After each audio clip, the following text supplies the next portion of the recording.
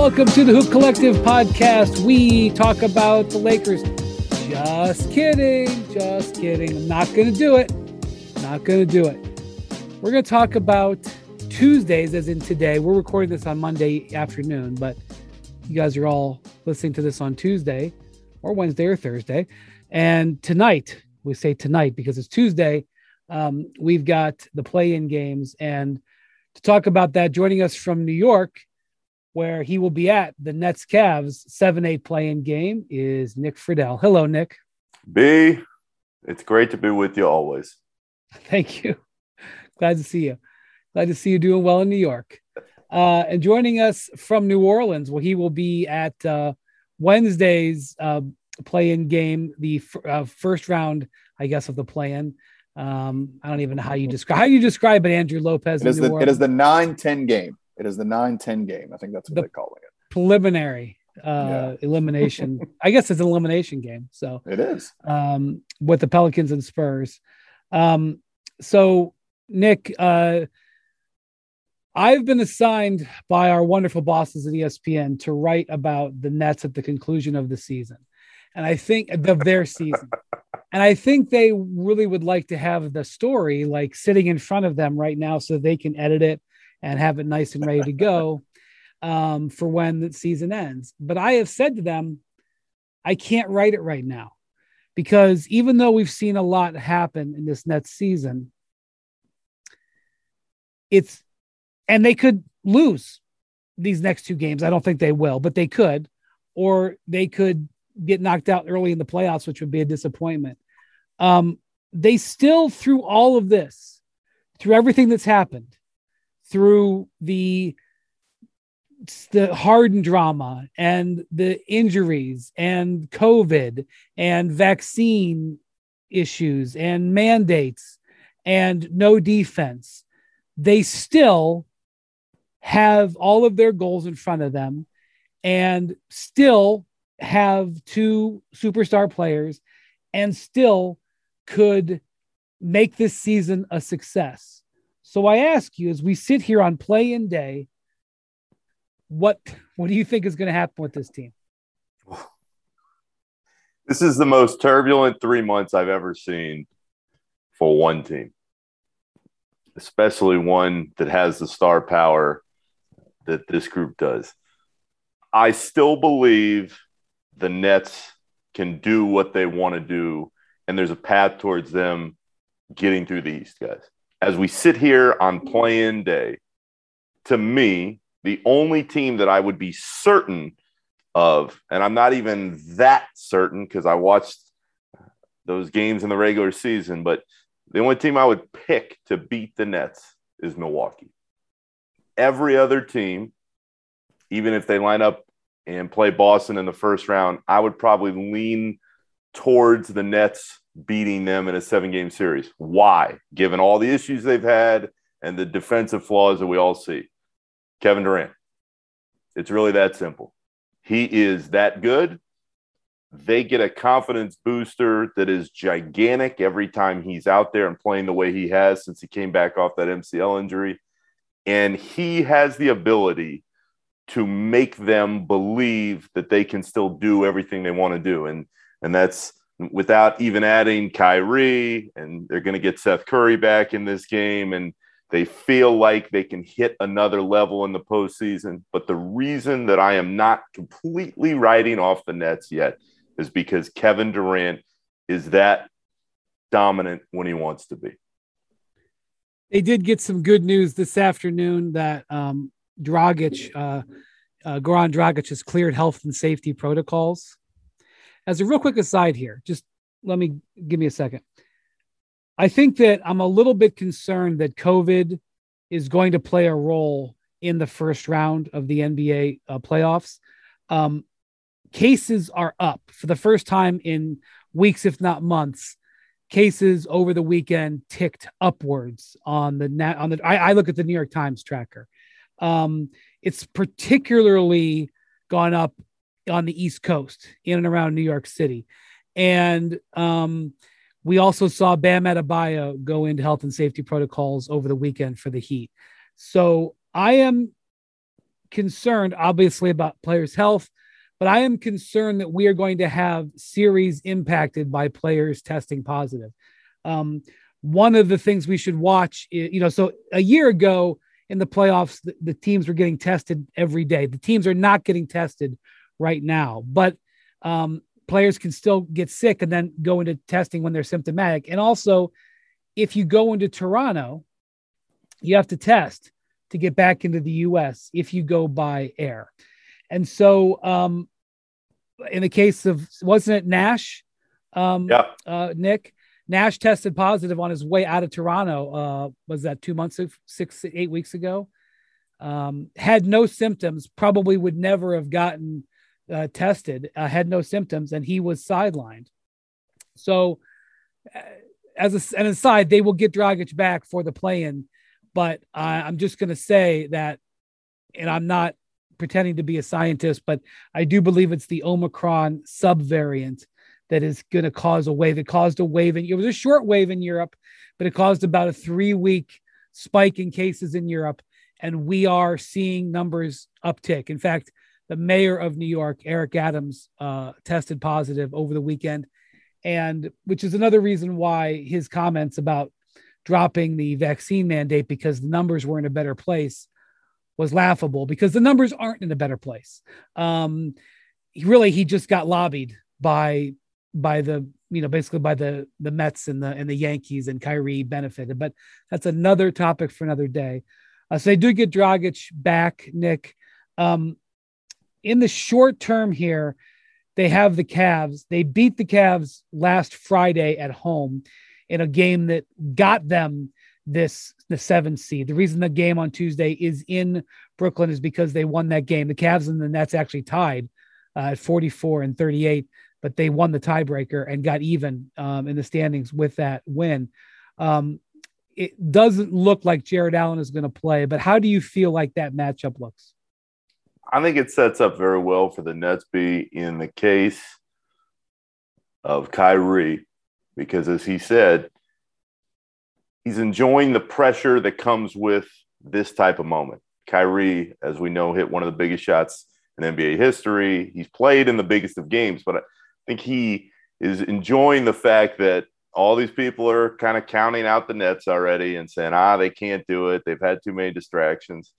And he feels like he wants to go prove that I'm going to go dominate and pull us into the playoffs. The only reason I hesitate, on top of what we've seen in the last few months, is the Nets don't do well sometimes against teams that play hard all the time. And that Cavs team is tough. They don't have the talent. You're implying that they don't play hard all the time, the Nets? Is that what you're implying? I don't think you're out of line. That's because they don't. That's because they don't.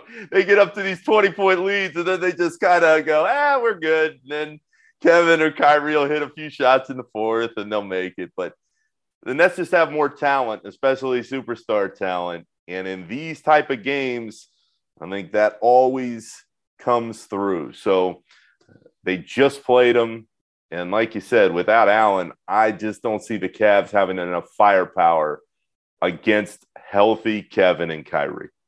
Andrew, do you feel like so Nick says that if the Nets win on Tuesday and they end up getting the Celtics in the 7-2 matchup, he feels like he might pick the Nets in that. Would you feel confident enough to pick the Nets against a team that's been one of the best teams in the league for the last 3 months? I don't know. I don't know if I'm as confident as Nick is. I do like the way that Boston has played. I do like.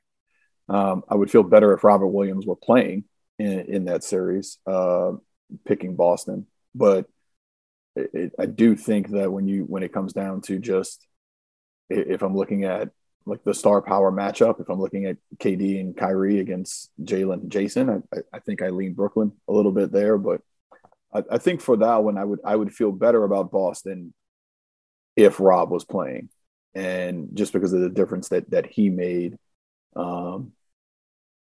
in the season. And I think it is hard for me to kind of go against this Nets team, and I mean a team who could still get another piece back, right? I mean at some point in this playoffs. We'll talk about that in a second. So I still think that I would I am kind of with Nick there. The only team I would feel like just slam dunk, I'm definitely picking the other team is probably Milwaukee.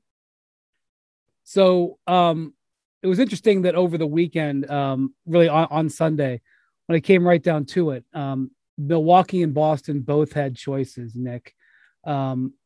Milwaukee elected to shut all their players down against Cleveland in a must-win game for Cleveland. And they ended up getting blown out. They were down. They gave 80 points in the first half to the Cavs. And Boston didn't. Now, it might have been hard for Boston to lose the game anyway because they were playing the Grizzlies, who were shutting down everybody. The Grizzlies might have just out-tanked them. You know, the Grizzlies were resting players. They weren't really tanking. But Boston decided to play their guys. Boston, I think, basically said, we are not going to define our, who we are as a team by trying to avoid a team in the first round. And, we think we value potential home court in the second round, which would be the 2 seed. Because, by the way, Boston, Milwaukee, and Philly all tied with the same record, all had 51 wins.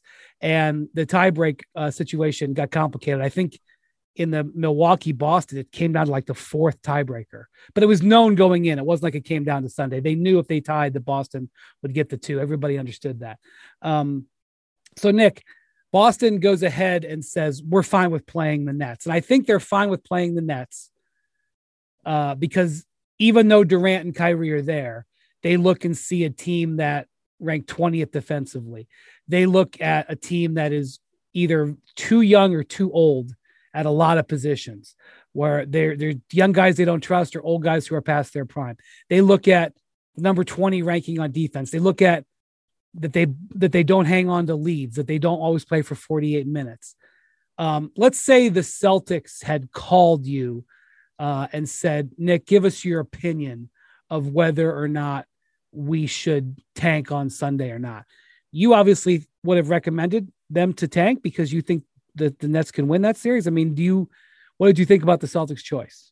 I understood where they were coming from. It was very Thibodeauian, very Miami Heat-like. We're just gonna play everybody. We don't care. Although it did crack me up that even Eric Spoelstra was resting the whole world down there in Orlando in that final regular season game. But if I were the Celtics and they called me up, I would have said, stay away from the stars. And in my experience covering the league, when you get into the postseason, that's when your stars step up and deliver. And I would not want any part of playing a Kevin Durant-led team with Kyrie, knowing that those 2 guys, and I think this part is crucial, are really motivated going into this particular playoff run because they've been listening to everyone for the last few months say, this Nets team, they're done.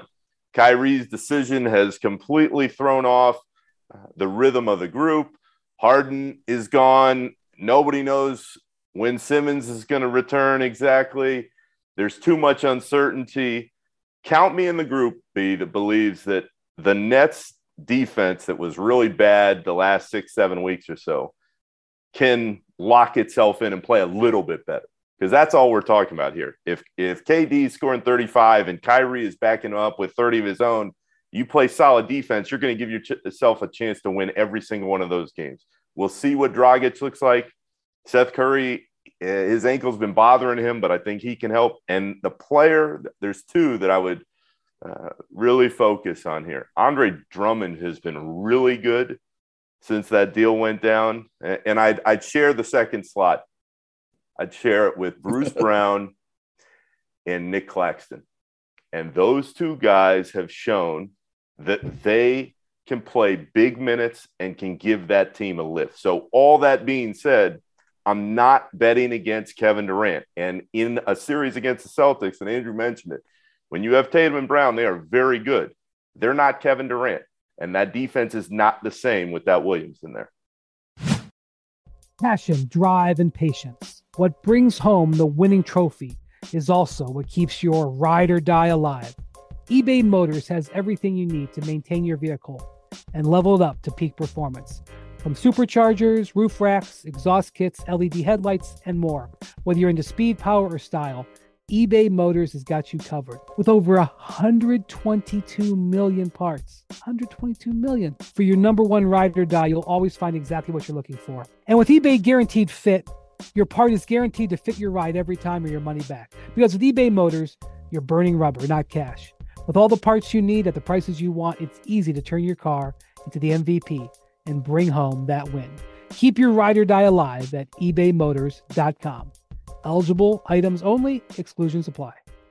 Support for this podcast and the following message comes from Supercuts. Let's face it, life is busy. Between work and family and more work, our to-do lists have a way of getting longer instead of shorter. Luckily, Supercuts is here to make at least the haircut part of your life easy. Supercuts is perfect for people who need a haircut but don't have a ton of time for a haircut. No more scouring the web for salons with availability. You can use the Supercuts app to find the location nearest to you and check in, or just walk in. Another bonus, the salon shows estimated wait times, so you know exactly what you're in for. That way, you're only in salon when you need to be, and don't expect to stay a while. As for the cut itself, it's always super solid, thanks to Supercuts' highly trained stylists. Get in, get out, and get to that thing that you needed a haircut for. Whether you've got a big presentation coming up or a wedding, or you just need some upkeep, Supercuts makes getting a haircut effortless. It's not just any haircut. It's Supercuts. Check in now on the Supercuts app or on supercuts.com.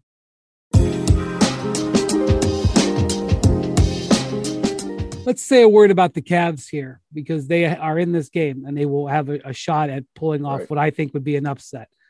So when Jared Allen broke his finger like 7 weeks ago, they were really hopeful he would be back before the end of the regular season. They were targeting last week, and his hand just didn't get there. And the Cavs did all of that work, and basically they were a game short of hosting this game and a couple of games short of being in 6.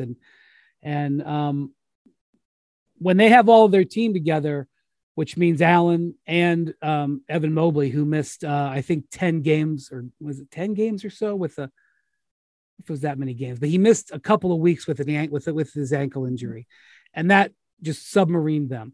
They rely very, very heavily on Darius Garland. And this is one thing I'm worried about, both in this game for them, and if they do advance into the playoffs, whether it's against the Heat or the Celtics. I just think I think Garland is going to get worn to the bone with what they ask him to do offensively. I mean, he's actually, when they play him off the ball, when they run offense and he doesn't have to bring the ball up the court and they can, free him with a screen, like, their offense gets much more potent. They just don't have anybody to really do it. I mean, Karis LeVert, after he was traded, that trade has not really worked out for the Cavs. First off, LeVert got hurt his foot, missed it some time. His shooting percentages have dropped. His scoring has dropped since he was in Indiana. And if you look at the various analytics, whether it's box plus minus or VORP or whatever you want to call, I'll just summarize it by saying to you that he has basically become a replacement level player since getting traded to the Cavs for a first and a second. Although the Cavs would not have to give the first this year. If they lose 2 games this week, they would get their lottery pick. And even though I think it would be really important for the Cavs young kids to go through and experience a best of 7 series, in addition to winning one of these next 2 games and being able to claim a real victory and getting into the playoffs, that would be terrific for them. I also would say that if they were able to get a lottery pick and could draft a wing, that would be huge too. So I think the Cavs kind of either way here might end up okay. But they're going to go into this game on Tuesday really relying heavily on Lamar Stevens and Jetty Osman. To Markkanen was rough, but they're going to go in needing LeVert, needing somebody to try to put in front of Durant, and the Celtics are much better equipped to make it harder on Durant, and so that's going to be it's going to be an issue for sure. I mean, Durant might be able to put up 45 in this game, but he might need to put up 45, Nick. So before we move on, I want to talk about Ben Simmons. So over the weekend, Woj reported that there's a possibility. There's some, I don't remember what the verb he used. Do you remember, Nick? Like rising optimism, hope that he could play in the first round. The Nets have put out some videos of him, and he's clearly doing more in workouts. But according to Steve Nash, and Nick, we know that Steve Nash, frankly, to the media, just doesn't always tell the truth. I'm avoiding using the L word, but he is basically lied repeatedly to the media. So I don't know if we can take what he says true, but he's saying that he's not even running with his full weight yet. He's been in the Alter G machine, the zero gravity treadmill. And so for a guy who hasn't played in 12 months with a back injury, who's not fully running and doing no contact. I realize the first round is a long time. It takes like 2.5 weeks, and the first round doesn't even start till this weekend. So he potentially could get 2 weeks between. Is it really possible that Ben Simmons would play in the first round of the playoffs? It would stun me.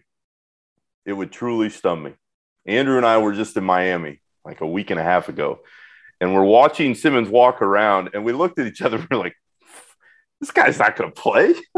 Pretty sure he had on Air Force Ones. Like, he did not have on basketball shoes during both shoot around and the practice that we went to.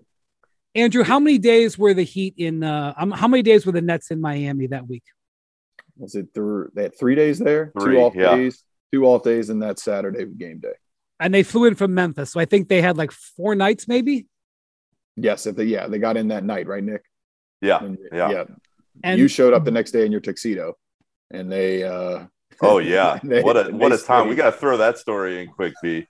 I was not supposed to be in Miami at all, but Kyrie, after the mandate had been pulled back by Eric Adams, tells everybody, I can't wait to talk to you all. This is Wednesday night in Memphis. I can't wait to talk to everybody about this whole thing. I'll see you in Miami. And we get to practice on Friday in Miami. Are you making public in this moment why you were not going to be in Miami? I was going to a wedding. Okay. I was going to a wedding in South Carolina, and I had only brought my blazer for the Memphis game and a tuxedo. So, do you wait a minute? Wait a minute.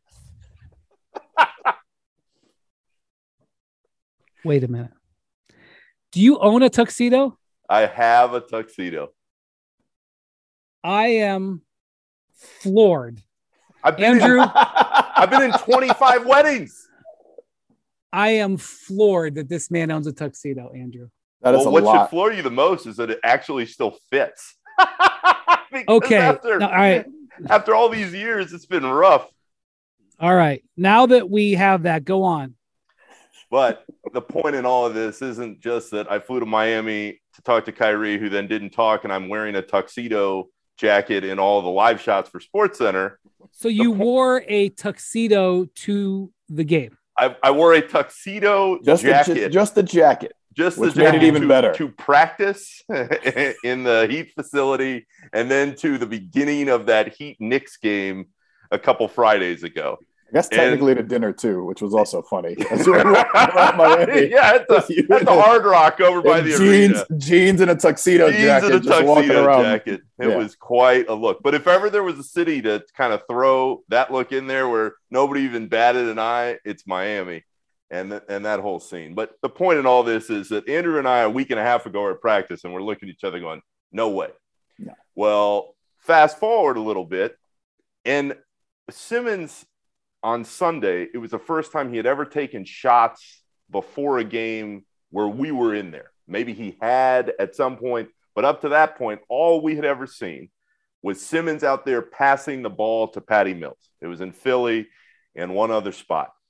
And so Simmons is out there for maybe 5-10 minutes taking some shots. And I asked Nash, has he done any running, any conditioning? No.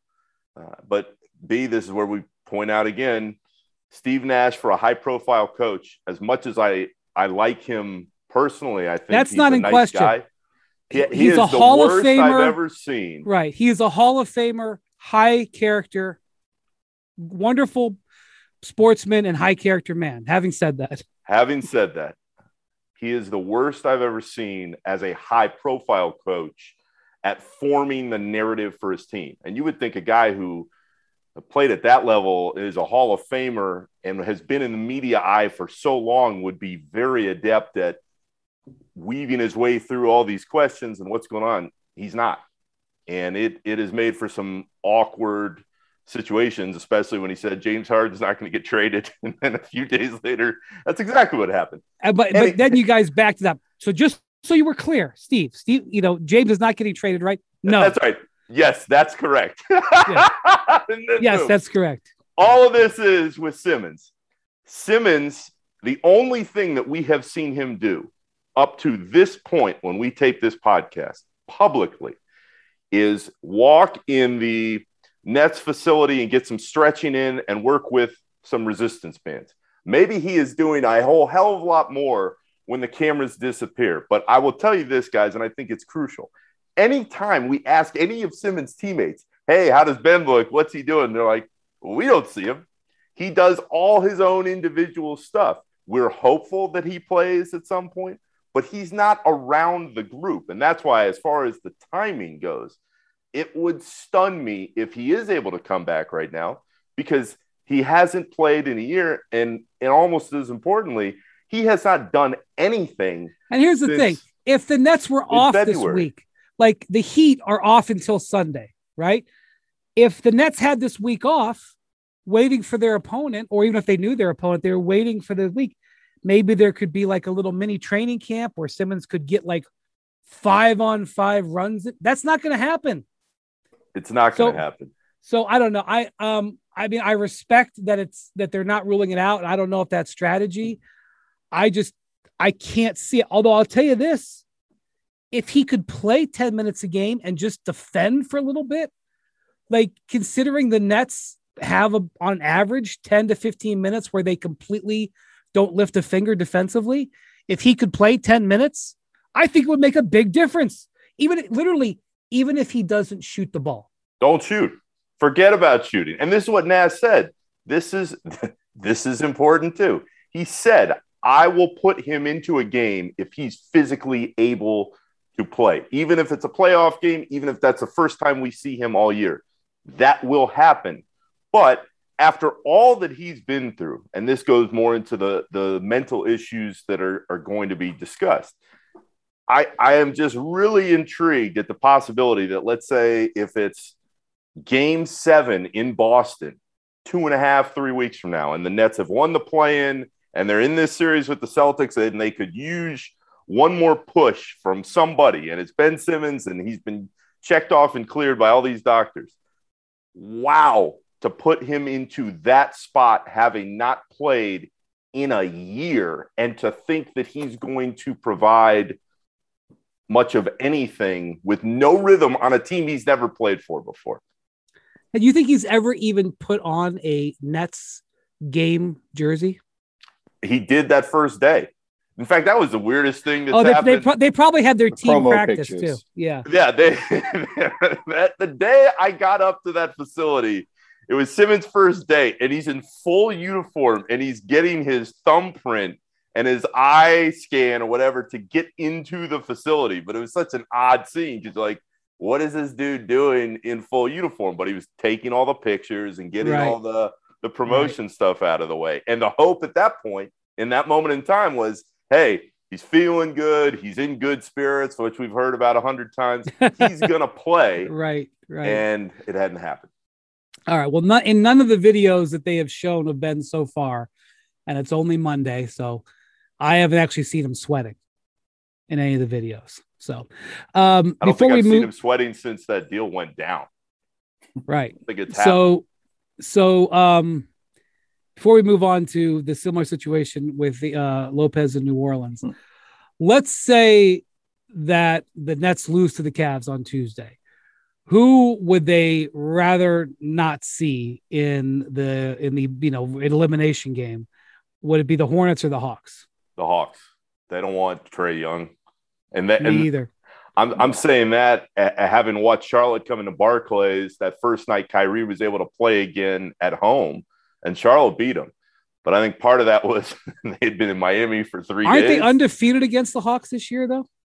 No, the Hawks just beat them in Atlanta the other night. Okay. So I think they're 2-1 against them. 2-1. And Trae Young went off in that game and got everybody else set up. So you want to avoid Trae Young. The Hornets don't have that type of player as good as LaMelo is now and may be down the line. He's not where Trae Young is at. So I don't think there's any. Well, question. And also the Hornets announced over the weekend that Gordon Hayward isn't going to play for the foreseeable future because he's got a foot injury, and that's another topic. That contract. The day that deal went down.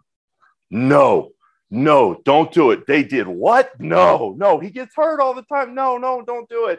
Yeah. Well, the real question for Charlotte, and a real quick discussion about the Hornets, and I mean real quick. There's 2 teams that have never paid the tax ever in their history of the tax, which is now 3 years. Do you know which teams they are, Andrew Lopez, who have never paid the tax? I know one of them is the New Orleans Pelicans. That's right. The other one is the Charlotte Hornets. And so they've got a bunch of money. They've extended Rozier. They got a bunch of money in Gordon Hayward, although that contract isn't forever. And they got Miles Bridges, who's extension eligible this offseason, and I think will get a max offer. He is going to get paid. They're going to have to pay LaMelo, who is going to get a max. Now, LaMelo's only his second year. They do have a window in there, but you do wonder, especially as you think about that they still don't have a complete team, whether or not Michael Jordan is going to pay all these guys, especially if they've, just got a play-in team right now. So, but I'll tell you, the Hornets are one of the most entertaining teams to watch. They're almost never on national television. They will be on national television on Wednesday. And if you don't know the Hornets, you should make a point to see the early game, because I will almost guarantee you that LaMelo and Bridges will do something that you remember. And they play super high tempo. They're just so much fun. They're just so much fun. They're a very fun team. And, I don't know if they're going to get 2 wins this week, but they will get a little bit of shine. Okay. So let's talk about the Pelicans, who are one of the most fascinating teams in the NBA this year, Lopez, that you have chronicled. You've talked, Friedel just talked about how wild his time with the Nets has been. This has been a wild season for you with the Pelicans. Yes, it has. We start on media day with our friend Mr. Williamson being declared out for some period of time with the right foot fracture. That there was hopes that he would be back by opening night. We just finished game 82, and he has not yet played because of some several setbacks that he has suffered on the court. I mean, this team, it feels like at the start of the year, they were waiting on him, and they were just trying to tread water until he got back. 1-12 start, 3-16 start. And it just never, it became clear eventually, hey, we need to not do this where we're waiting on him. We need to just kind of go ahead and play our game, right? And once they started doing that, and Willie Green made a couple of changes, things started to pick up. And then when they went and got CJ McCollum at the trade deadline, which kind of speaks to the play-in tournament as a whole, right? Like if this was a regular year where there's no play-in tournament, I think they were 6 games back of the 8th spot at the deadline, or at the time they made that deal. Do they go make that deal for this year? I know that it's somebody they had their eye on, right? But they go make the deal for McCollum. They struggle in those first 5 games with him. They go 1-4 before the break as Willie's trying to figure out different rotations. And then they get it together after the All-Star break. In games that CJ and Brandon Ingram have played together, they are 8-2, which is good and bad. It's good because, hey, that's an .800 winning percentage with your 2 best players right now. It's bad because it's only 10 games out of 23 or whatever it should be, because Ingram has dealt with the hamstring injury. But they find themselves in a position not only to be in the play-in tournament, but to have at least a home game. And as Willie Green described it on Sunday to us, look, it's almost like an NCAA tournament type situation. This isn't, it's not just a playoff atmosphere. It's a game 7 atmosphere. It is an elimination game. You win or you go home. And I think what they are looking for is maybe what we saw with Phoenix in the bubble 2 years ago, where they were able to take that experience and its springboard. Of course, they added Chris Paul, that helps, but they were able to springboard that into a better season last year. Memphis was in the play-in last year. They springboard to 2 this year, and they are hoping you add a big piece in Zion to it, that they can have that sort of springboard into next year. Real quick, I just want to talk about the Pelicans draft situation here real quick before we talk more about it. So this really worked out for them pretty amazingly. There's a little thread they could hit where they slam all of the, they get a double or triple score. So the trade that they made where they acquired Jonas Valanciunas and moved off Steven Adams, and who else did they move off of in Eric that Bledsoe. trade? Okay, Bledsoe. They traded the pick that the Lakers pick that they had from the Anthony Davis trade this year, but they keep it if the pick is top 10, unprotected. I don't care if it wins the lottery, they get it. If it goes to 11, the Grizzlies get it. The Lakers right now are 8th, right? They go into the postseason 8th. So unless 3 of the 4 teams I'm not smart enough to calculate the odds, like teams 9, 10, 11 move in front of the Lakers, the Pelicans are getting the Lakers pick, which means that they 99.6% chance right now. There you go. You had it ready. Okay. So they are going to get a top 10 pick, and it could be a top 4 pick. The chances of them getting a top 4 pick are probably in the 20s. I think it is 20. It is a 34% chance, I believe, when you combine their pick and the Lakers pitch, which, remember, I think technically they have a 99.8% chance to have a top 10 pick, because if one of those 3 picks are, in that situation where 3 picks goes, that's right, one of the picks that can do it is their own pick. And so they could have 2 top 4 picks. They could have a top 4 and a top 8, whatever they are. So if they lose one of these next 2 games and are in the lottery and their number comes up in the top 4, they keep their pick. In fact, if you want to talk about supreme examples of wildness, they could have picks 1 and 2. Yep. Okay. Absolutely. They could bring Zion back next year and have picks 1 and 2. The Lakers That's not like is a 6% chance to go to number 1. Yeah. When they won the lottery 3 years ago to get Zion Williamson, they had a 6% chance. Okay. So there you go. Now, the other part, by the way, this pick, so that Memphis is not going to get it. It's not like Memphis gets another first-round pick. They now get 2 second-round picks. Yep. So that trade, which got them Valanciunas, who's been a good addition for them, and got off of Bledsoe, which freed up money that helped them go take on CJ McCollum, that helped them, and they're not even going to have to give a first for it. So bad luck for Memphis, probably. Good luck. Their pick goes to Portland if it falls between 8 and 14? 5 and 14. 5 and 14. It is. So if it doesn't, top 4 protected for them, right? So let's say they win the next 2 games and get into the playoffs. They then keep their pick. So in that case, they would still have the top 10. That pick would then go to Charlotte. In that case, okay, we have more protections on it from the Devontae Graham trade. So if I forgot about Devontae Graham. They win the next 2, that pick goes to Charlotte, and then a future first goes to Portland. What they would like is to lose one of the next 2. You keep the top 10 Lakers. I don't know if they would like it, but I mean, if they lose it, it is a scenario they would be okay with, I believe. If you keep the Lakers pick in the top 10, your obligation to Memphis becomes 2 seconds. Your obligation to Charlotte becomes 2 seconds if they don't get the pick, and then Portland takes your pick, and then you don't have to worry about any sort of potential future first after this year. Well, I think they'd like to get picks 1 and 2, Andrew. I think they would too. But maybe, I mean, maybe 2 and 3. They could get picks 3 and 4. I mean, you want to think about. I mean, I don't mean to inflame the Thunder fans who are going to take incoming fire here. The Thunder ended up with the 6th pick last year. Josh Giddey, good player. He just made my all rookie ballot that I turned in, all rookie team ballot, not rookie of the year, but all rookie team, just to be clear. The Thunder had a chance to have 2 of the top 4 picks last year because they had the Rockets pick. If it fell, they could have, or 2 of the top 5 picks, but they could have sat there. They could have ended up with like Scotty Barnes and Evan Mobley, or Cade Cunningham and Jalen Green or something like that. And they got Josh Giddey, who's a good player, but just think of how difference making that is. So the idea that the Pelicans can add a pick is interesting. Okay, so they obviously have rallied in the second half. So let's deal with the Zion thing. Yeah. Zion has a number of setbacks. I don't even remember how many. Disappears for 2 months.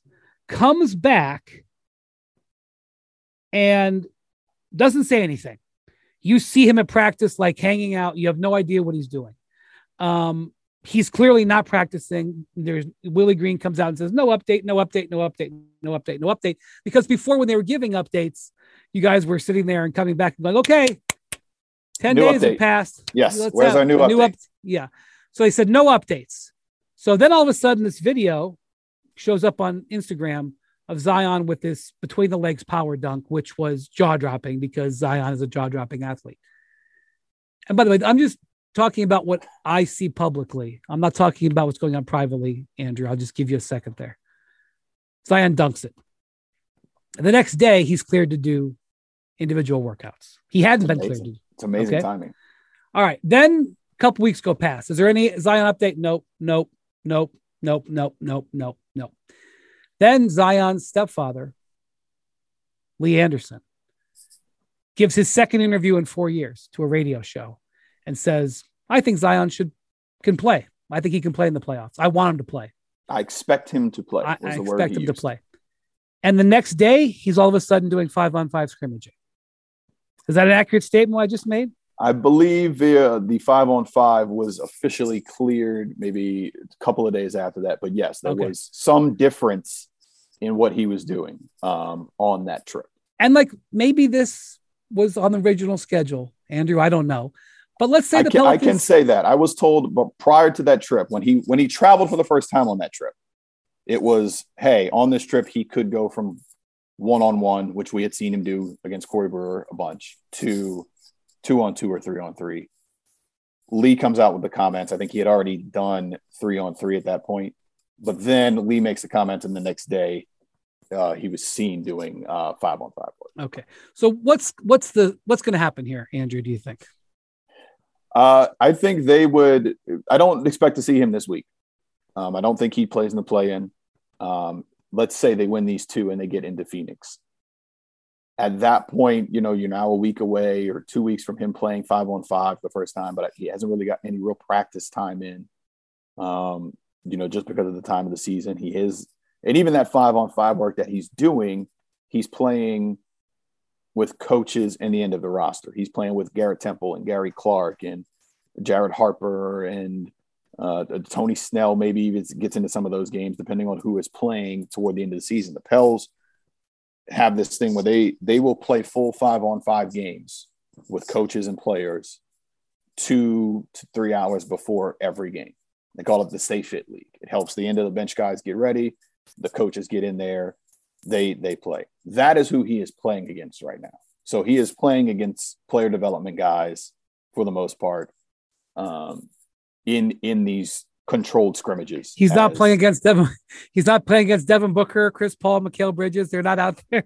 Yeah, I don't know. So at the earliest it's that series, and that's if you just are like a complete optimist. I think they would still have to do a lot more, get a lot more done before we see Mr. Williamson. As Nick said, as he would be shocked for next week for Mr. Simmons, I would be equally as shocked, if not more, for Mr. Williamson. Nick, the issue here, Nick, is even if Zion comes back, let's say they have a great week this week. Let's say they win 2 games. Lopez just says they went 8-2. The Spurs, they get him at home, and the Clippers are an inconsistent team. We'll talk about the Clippers in Minnesota in a second, but let's say they get in. Are you bringing Zion Williamson back to face the beast that is the Suns? No. No. And part of this is we're having this conversation. I've got PTSD still from all the nights I would stand there after Derrick Rose injured his ACL. And he had been cleared, but he didn't feel comfortable going out there playing. And this is, 9-10 years ago. So the mental health part of the conversation was not in the limelight the way it is now. But to think that that happened then, and Derek said repeatedly he just didn't feel like he felt comfortable enough to be out there. And in both of these cases, because just like Andrew said, the Nets have what they call a stay ready group, which is essentially the end of the bench guys and some player development coaches. That's who Simmons is going to get his work in with over these next couple weeks if they can hang on and stay in the playoffs. Right. To think that after a year, you're going to drop him into a setting, and I thought this was really telling today, guys. Nash said he has no history with our team. Not only, I mean, at least Zion has played with a bulk of these guys. It's his team. The bulk, but not a lot of them. He's never played with Valanciunas. He's never played with CJ McCollum. He's never played with Herb Jones. Well, that's better than zero. Because okay, but it's only a little. Played with Seth Curry. Well, that's true. He's actually Lopez in the rotation. Let's say there's a playoff game tomorrow. How many rotate? He hasn't played with Devontae Graham. How many rotation play? He's played with Najee. I mean, outside of those Stay Fit games where maybe they threw somebody in, he hasn't played with JV, Herb, CJ. He's played with Jackson. He's played with Najee. He's played with Ingram and Ingram. So three of their 9 that they're going to run out. 4. How many? He's probably played with Billy. So he's played with 4 of their 9 rotational guys. Billy Hernandez. He's not going to play much in a playoff game. Well, he is the 10th guy. So, but of the rotation guys. Out of the top 7 players, how many has Zion played with? 1, Brandon 2, Brandon Ingram. Jackson and. Okay, and they're Brandon Ingram and their backup center, Jackson Hayes. How many of the top 7 guys has Ben Simmons played with? 2, Seth Curry and Andre Drummond. They both played the same amount. Am I wrong? Drummond, he wasn't really there. That's true. You're right. You know what? You're right. Okay. Anyway, it's like it's insane. Anyway, it's like this is insane. Andrew, do you believe that there's any world in which the Pelicans could I'll give them these 2 games. I mean, let's just say they can do it. They can do it. First one's at home against the Spurs. The Spurs are a flawed team. Yes. They can go into LA and win. It's not playing LA, playing in Minnesota, I think would be a little bit more difficult.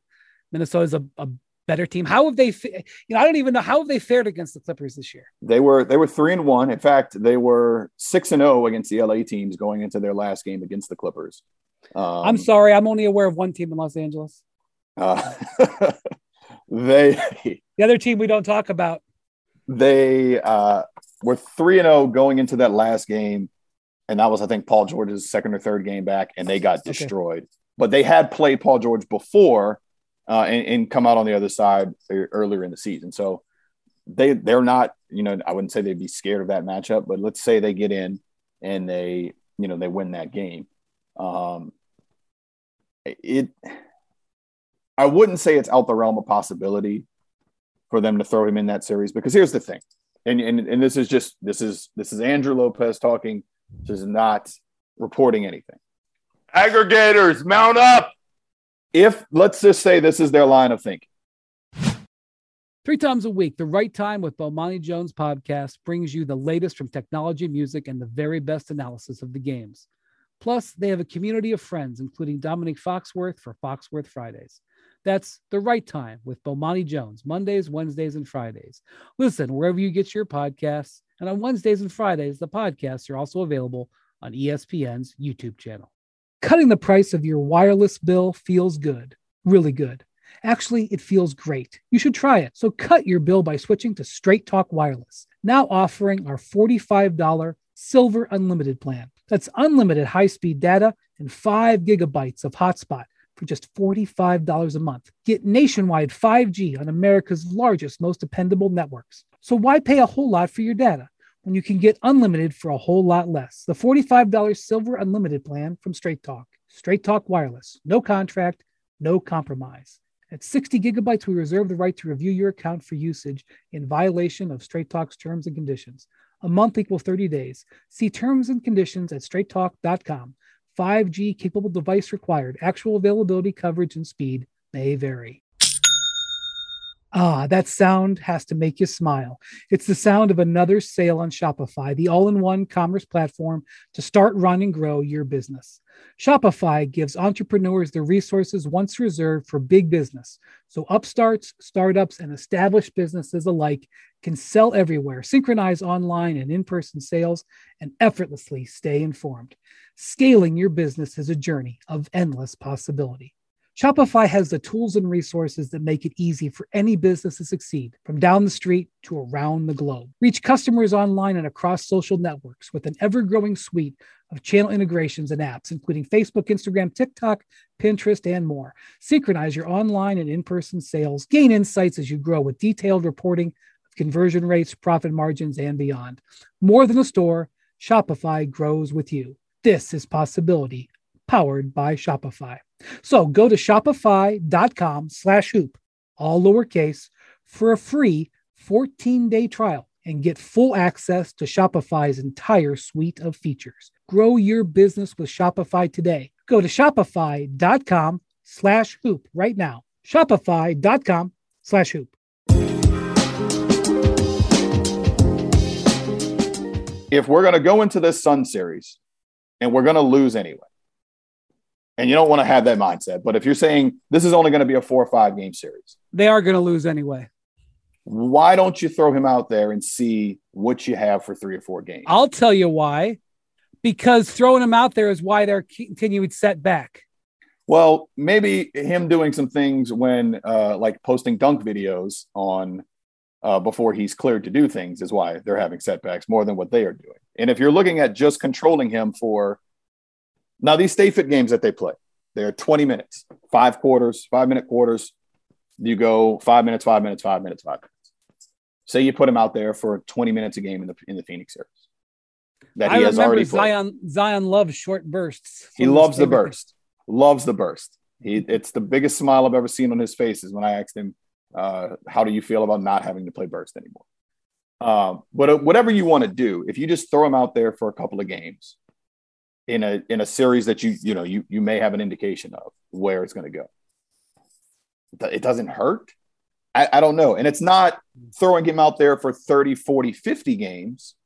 It's throwing him out there for a week and a half. And I think the opposite of what the Derrick Rose thing was, he wants to play. He wants to be out there a lot. Very clearly. So here's the question.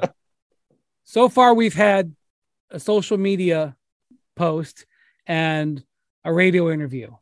Yeah. If, let's say they win 2 games this week and they say Zion's not going to start this series, what is the next salvo to apply pressure? It's I don't know. Maybe I'll wind up with an exclusive. No, it won't be me. It won't be us at all. No, I don't know. I mean, what did they put up a billboard in New Orleans at that point?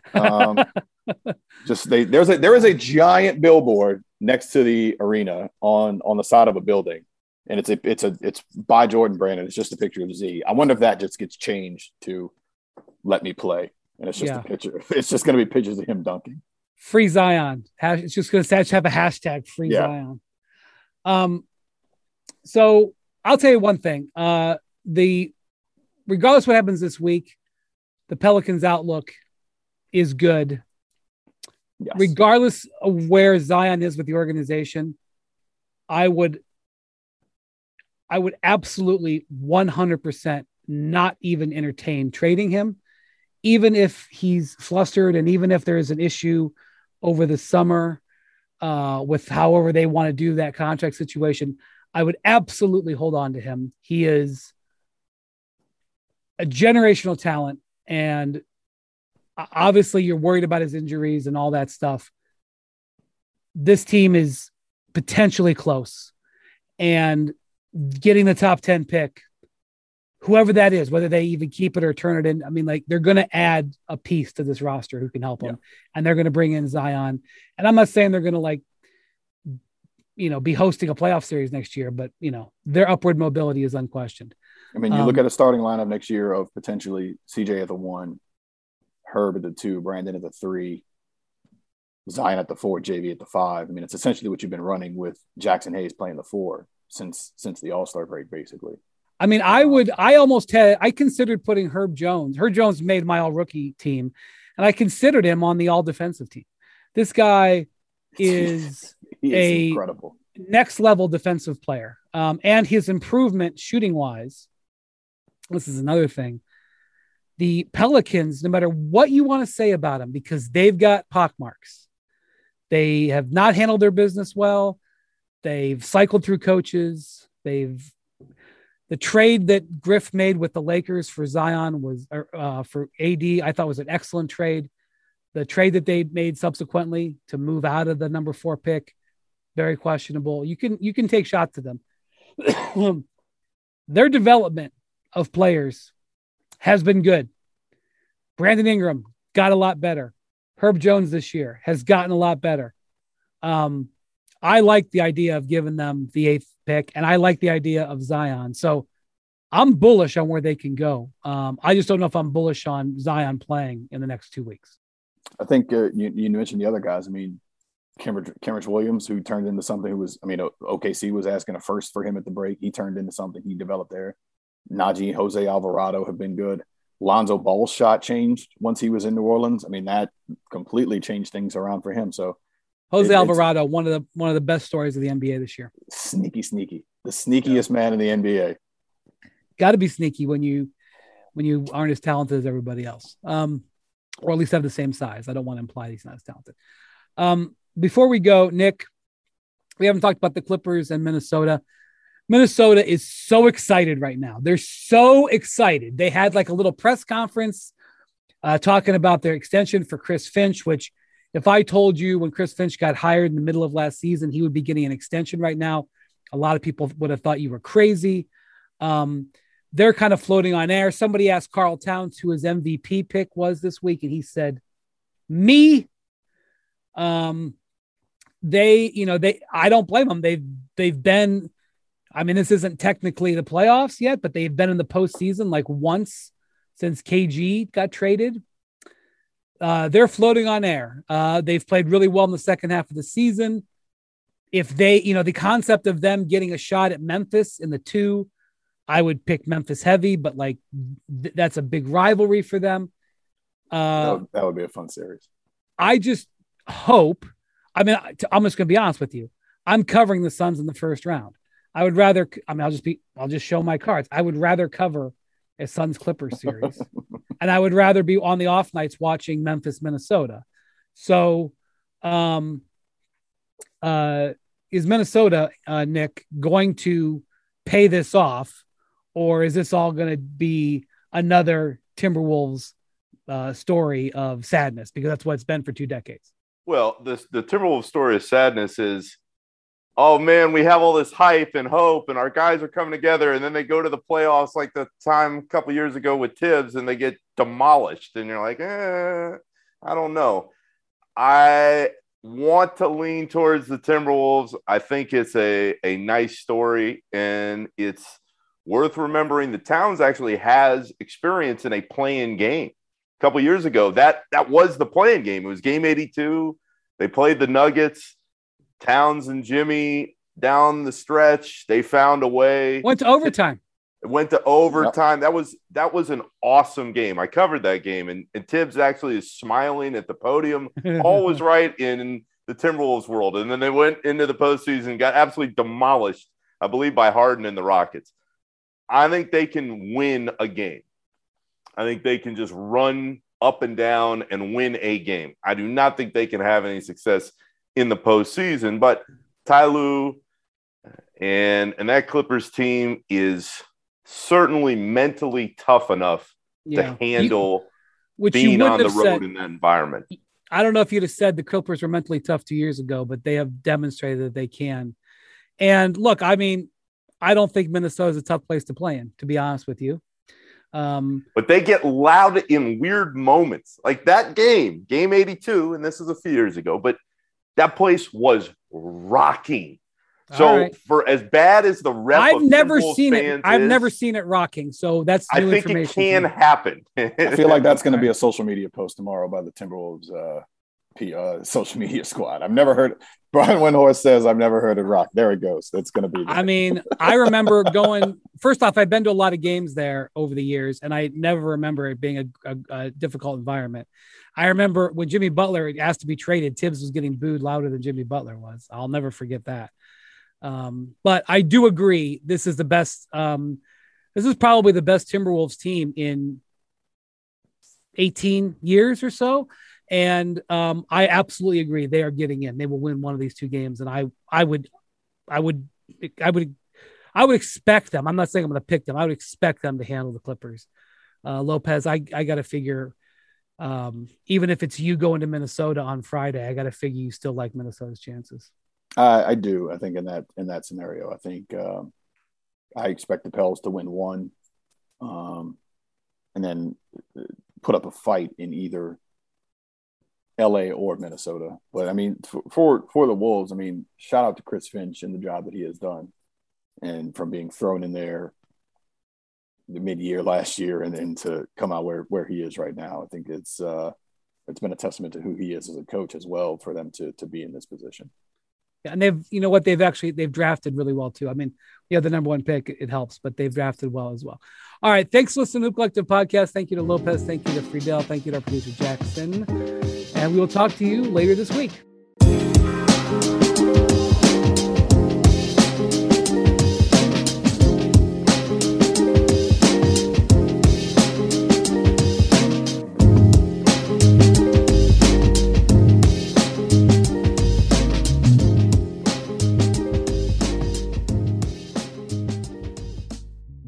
And now, two pigeons bemoaning the fact you can stream DirecTV satellite-free. You see this? A family watching baseball on DirecTV with no satellite dish in sight. Let's heckle them. You call that changing the channel? Choke up on the remote, buddy. I hope getting all these games on DirecTV makes up for your mother not pre-chewing your sunflower seeds. DirecTV has the most MLB games. Call 1-800-DirecTV. Claim based on total games carried on sports networks. Sports availability varies by zip code and requires choice package. Terms and restrictions apply.